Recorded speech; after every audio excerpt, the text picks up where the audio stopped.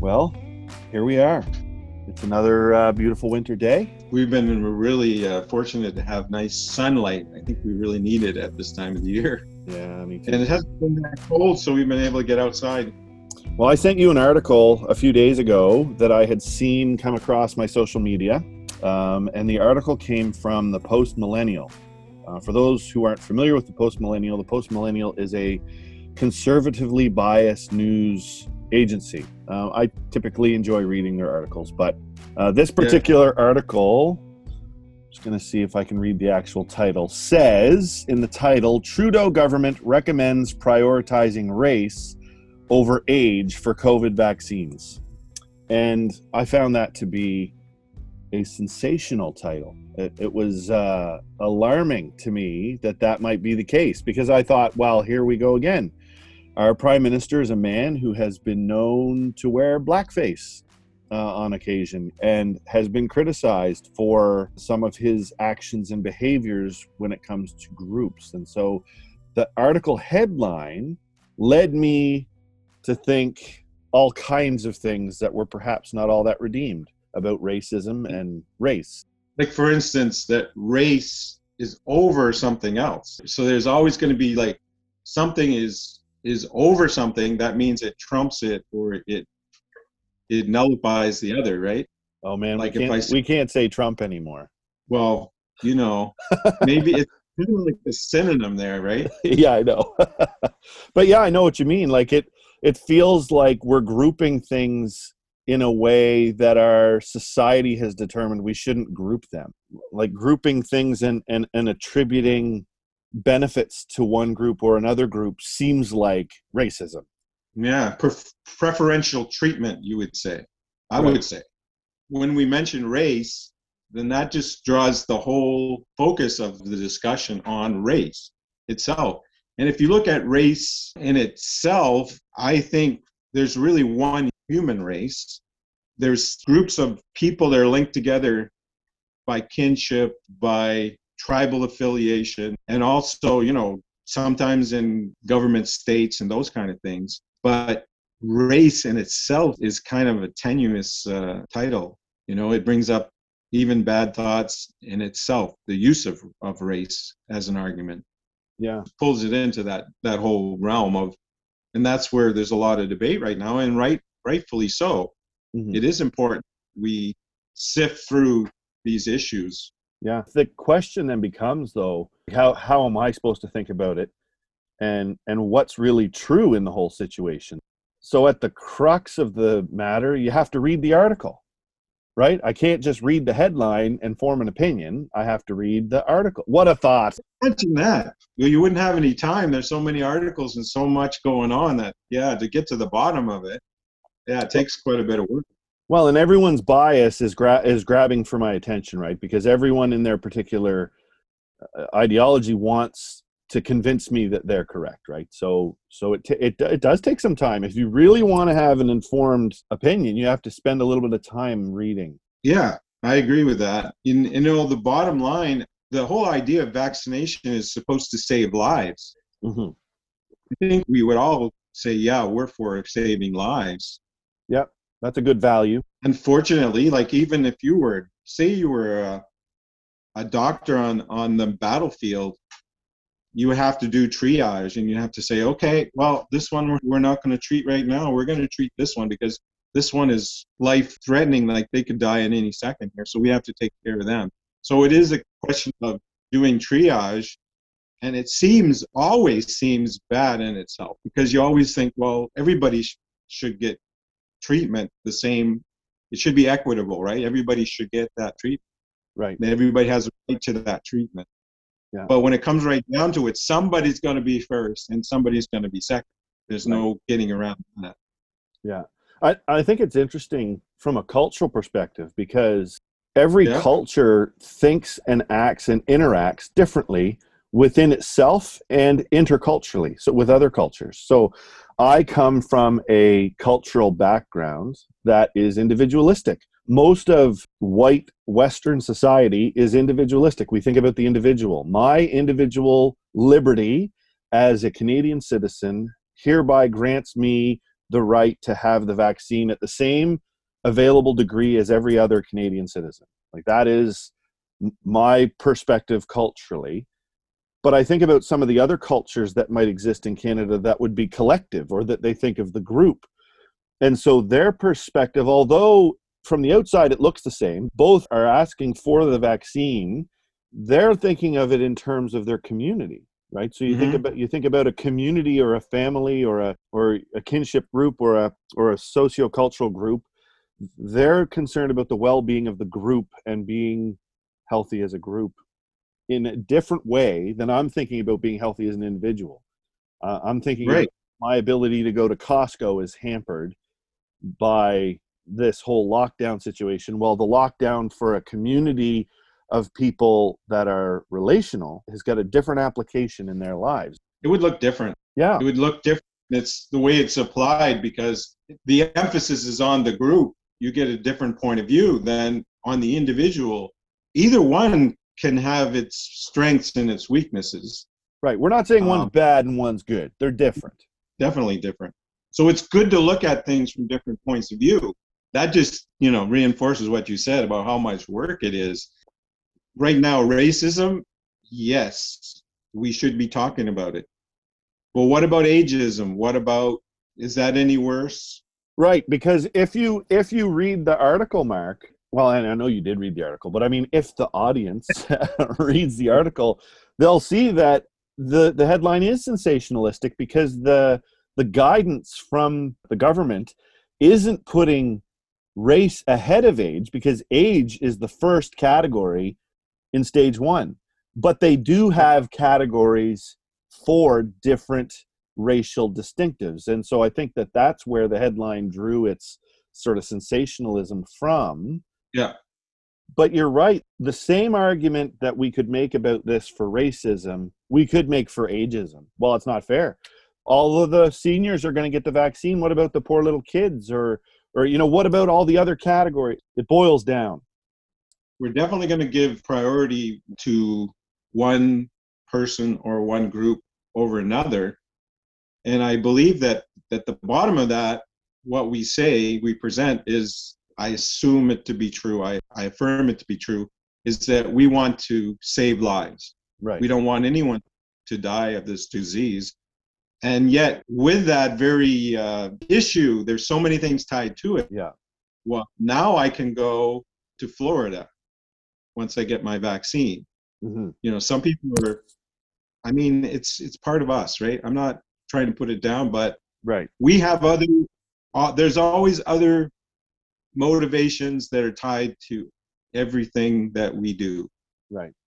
So just saving lives, and if we were terribly concerned about saving lives, then we would be terribly engaged in saving lives. That's the way I would see.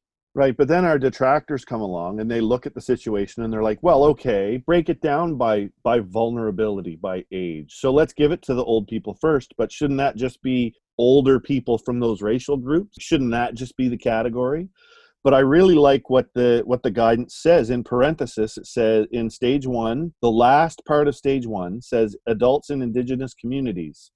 And then parenthetically, where infection can have disproportionate consequences. That's identifying that in some communities, there can be a disproportionately bad consequence to a COVID outbreak, right? And so you might think about these cultural distinctives we've talked about and what that implies in a community that's relational by nature. But geographically, some of these Indigenous communities are 500 miles from the next community. So if there's a COVID outbreak in that community, it has a devastating impact on that community. It's a microcosm of economy and relationship and health and available healthcare and all of that. So now you're getting down to specifics, right? We're going from extremely broad categories that really draw you in because there's politics, there's race, there's preferential treatment, there's all these other issues. But now you're getting down to, okay, there's this community, and this what could happen there. Mm-hmm. And this is the overall picture of where they fit in their vulnerability. Mm-hmm. And we will prefer them in this particular case will give them the vaccine ahead of someone like me, who I assume I assume I'm in good health and I'm not worried. But I seem to be the center, kind of like, well, there's older people that need the vaccine and there's younger people. Where I fit in, I don't know, but I assume if I'm in good health, I should be thankful for that. And just everyone would love to have that protection and have that freedom afterwards. But again, it's a society, right? But it makes me think of the Titanic, right? I mean, we've all seen the movie. Probably most of us have seen the movie. I mean, there was preferential treatment given to women and children. There weren't enough lifeboats. But of course, there were in the movie depicted to be some very unscrupulous men who would run ahead of the women and jump into the lifeboat and take their spots and all that kind of thing. But you could look at that and say, well, that's sexism. Women should have just the same, and children as the men, because all of the lives matter. But I mean, that was, at that time, that was a socio-cultural distinctive, women and children first. So now we're looking at not a sinking ship, but we're looking at a pandemic. We're dealing with this virus, and there's a vaccine, and there's not enough of the vaccine, and so there are decisions being made about who gets it. We have to decide how we feel about that as Christians. Is that okay or isn't it okay? And I mean, we can sit back and we can look at the government and go, well, I know that Trudeau, he's pandered to Native communities in the past to raise his own political cachet. He's done things with First Nations people that has appeared on the surface to be good, but it's been clear that he's only done it for his own benefit. I could take that perspective and apply it to this situation. It's a surface solution to a deeper problem in that case, right? Right. And that's not what people are looking for. They're looking for real solutions to real problems. And I feel like if you look more critically at this situation, I don't think it is pandering. My first reaction was that it was. There goes the politicking again. But I think under the surface, I think what we're seeing is a reality to perhaps things that none of us really consider all that critically. There's also a very high expectation with the government, and sometimes that expectation is a little skewed. Comparison that we make is like Rome, when the first Christians were living out their faith. Rome was not a hospitable government. It was run by someone who declared themselves divine. So it was he was a tyrant. There was a lot of violence against citizens. There was oppression, injustice, all these things.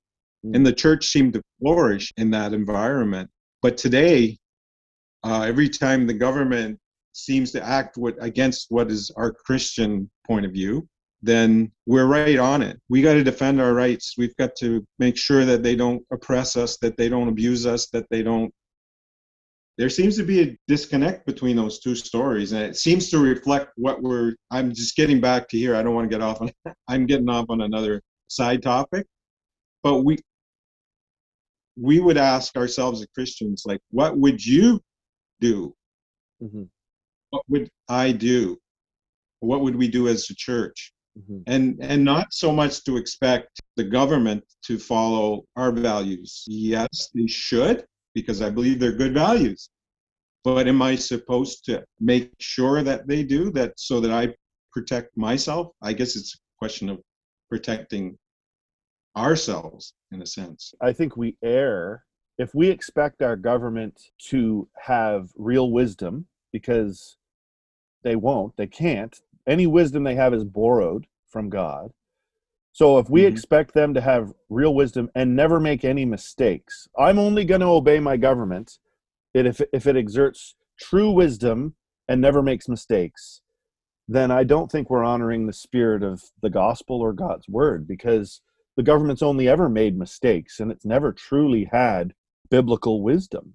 I'm still commanded to observe the government's guidance, right? As insofar as it doesn't contradict God's command. Yeah, and that would be the bottom line for most Christians, is when it really went against not just the outward practice, but the inward love that we have for God and what He asked for us, and that there's no other way around it. I think you can seek alternatives to like Daniel did when he wasn't supposed to eat the meat offered to idols or to statues there. He sought an alternative by appeal. He said, well, I'll eat these vegetables in 10 days, and if that works out for everybody, then that's what we'll do. I won't eat the king's meat, right? Right. There's alternatives, and when all those are, I don't think we should jump from one point to the other. We should really, getting back to this argument, I think it's good that we look at this and examine.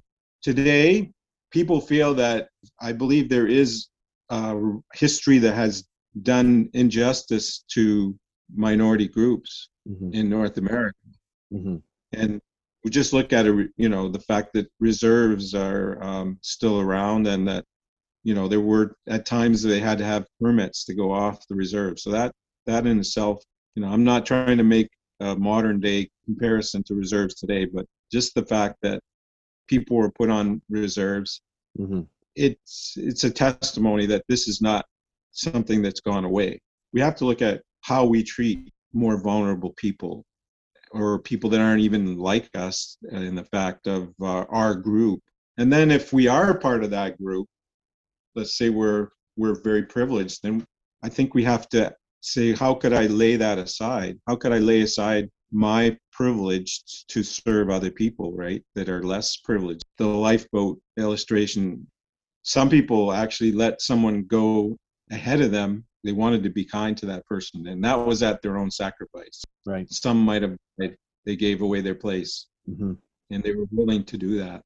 They showed deference and at their own cost of their life, right? It's something that costs. So I guess it all boils down to, what does the Bible say about this particular issue? And I think there's a lot of different places we could go, but I know you found some passages that you'd like to share, and I found one that I'd like to share. So why don't we talk about it? What does the Bible have to say about how we care about this issue? Well, this one might incriminate you and I. In all labor there is profit, but idle chatter leaves only to poverty. Well, hopefully this isn't idle chatter. We can talk about something on just an intellectual level, but to actually put work into what we're espousing, that's a little different. I don't want to make a pretense either that I've got some great level of discernment. When I first heard about this situation, my flesh reaction was not a great reaction. It took me some time in considering the situation with Scripture before I could think in a more redeemed way about it, right? So I think we're all susceptible to that, right? We have to put in the work. Yeah, if we look at the Trudeau government, to just say, kind of like a grace pause and say, well, I'm thankful that we have a government that is trying to do what is right to save lives. They're not perfect, but I do thank God. And as a Christian, I should be praying for my government. Yeah. I'll say that. And then for the First Nations or the other racial groups, I understand that every situation, context is particular. And there are groups of people that are vulnerable just by the fact of where they live, even because of their group orientation or all these different things that I wouldn't even get into all the details, but I affirm that there are groups that needs this ahead of myself even. I mean, all of us, we don't know if we could get sick, but I think we should just say yes. I think it's a good thing that people are getting it. Hopefully those that need it will get it first. Right.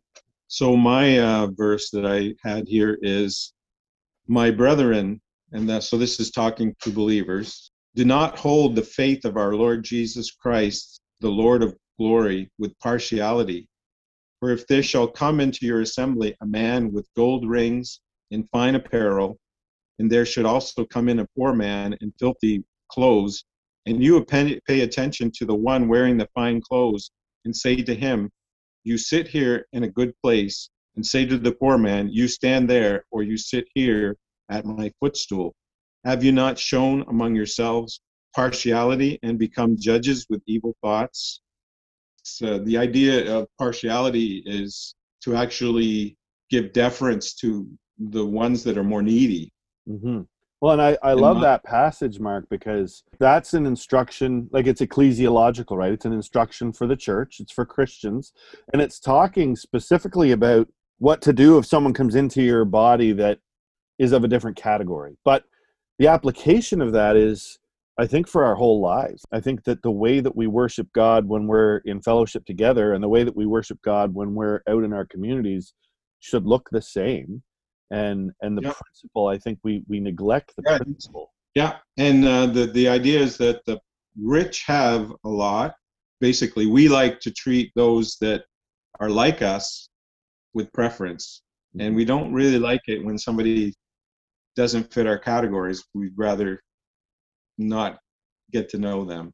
Mhm. So that's maybe the racial component that could be there too in that. And you could go into different illustrations of how that might be. Right. As I was thinking about this situation, I kept coming to mind was Philippians 2 over and over and over again. So I'm just going to read the first 4 verses of Philippians chapter 2, and it says, "If then there is any encouragement in Christ, if any consolation of love, if any fellowship with the Spirit, if any affection and mercy, fulfill my joy by thinking the same way, having the same love, sharing the same feelings, focusing on one goal. Do nothing out of rivalry or conceit, but in humility consider others as more important than yourselves. Everyone should look out not only for his own interests, but also for the interests of others." I just think that the principles of that command of Scripture apply really well to this situation. When I look at this article about vaccine distribution, am I Mm-hmm. really upset because I'm a sociologist and I'm observing social nuances that trouble me?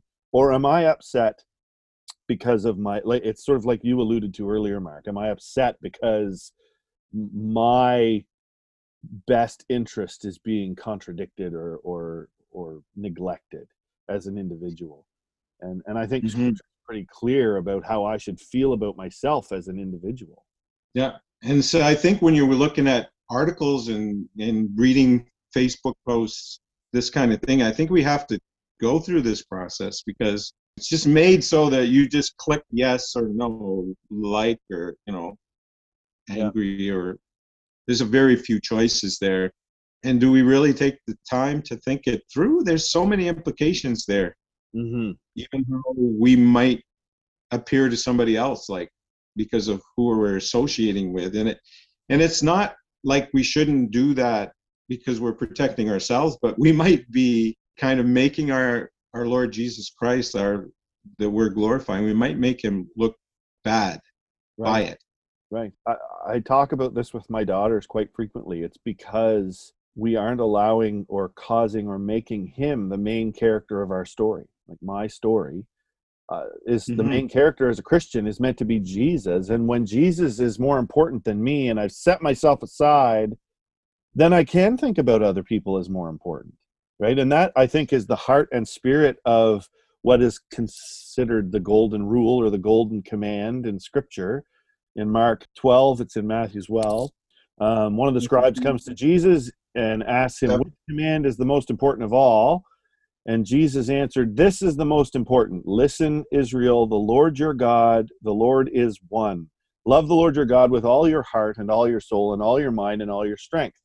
The second is love your neighbor as yourself. There is none other greater command than these." And you think about that, and okay, I have to love God with all of my being, my academic being, my spiritual being, and my emotional being, heart, soul, mind, and strength. And then in Yeah. loving him with everything I have, I then esteem others.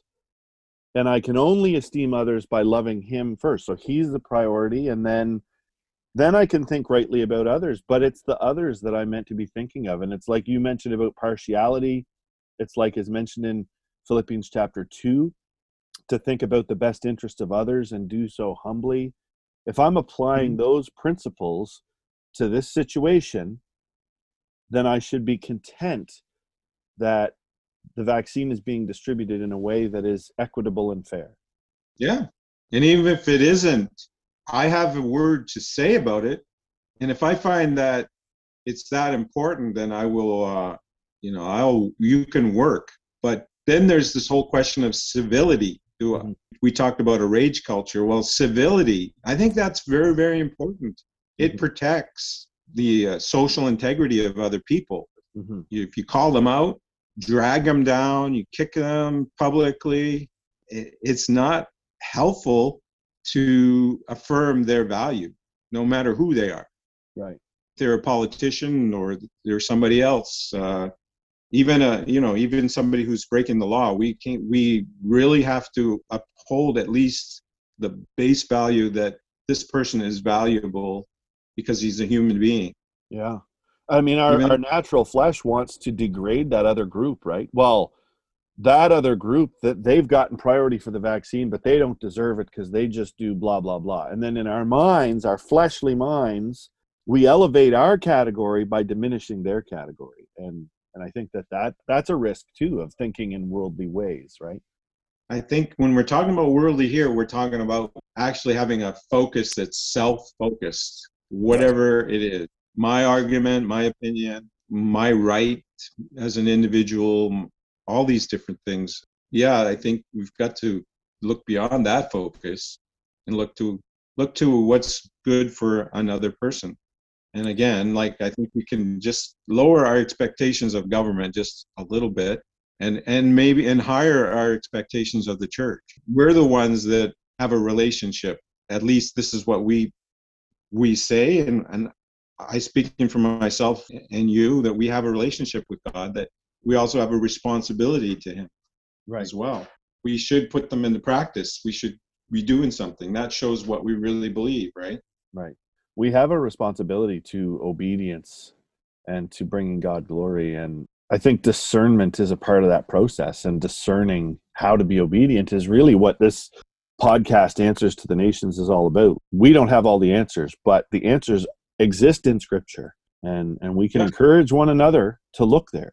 As a Christian, I don't think I have anything else to stand on other than Scripture, really. And I'm not saying that in a sense of, this verse says this, but I mean the overall teaching and the overall revelation of the Scripture, which is highly complex, not simple, cross-cultural, you name it.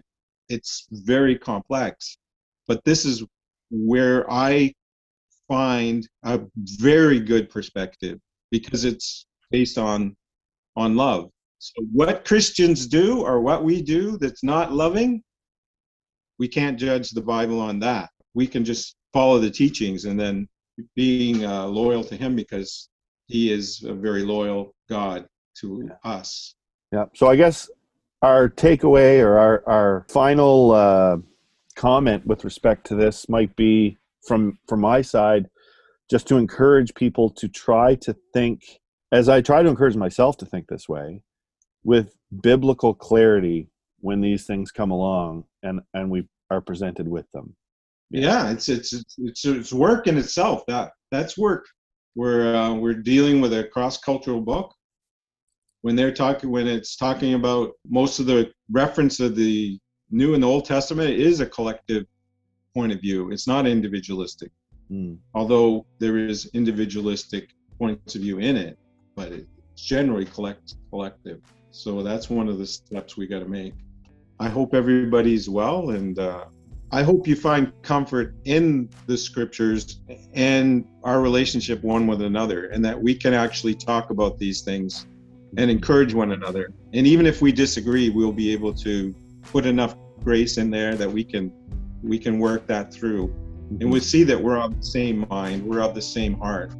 I think we have to keep that unity.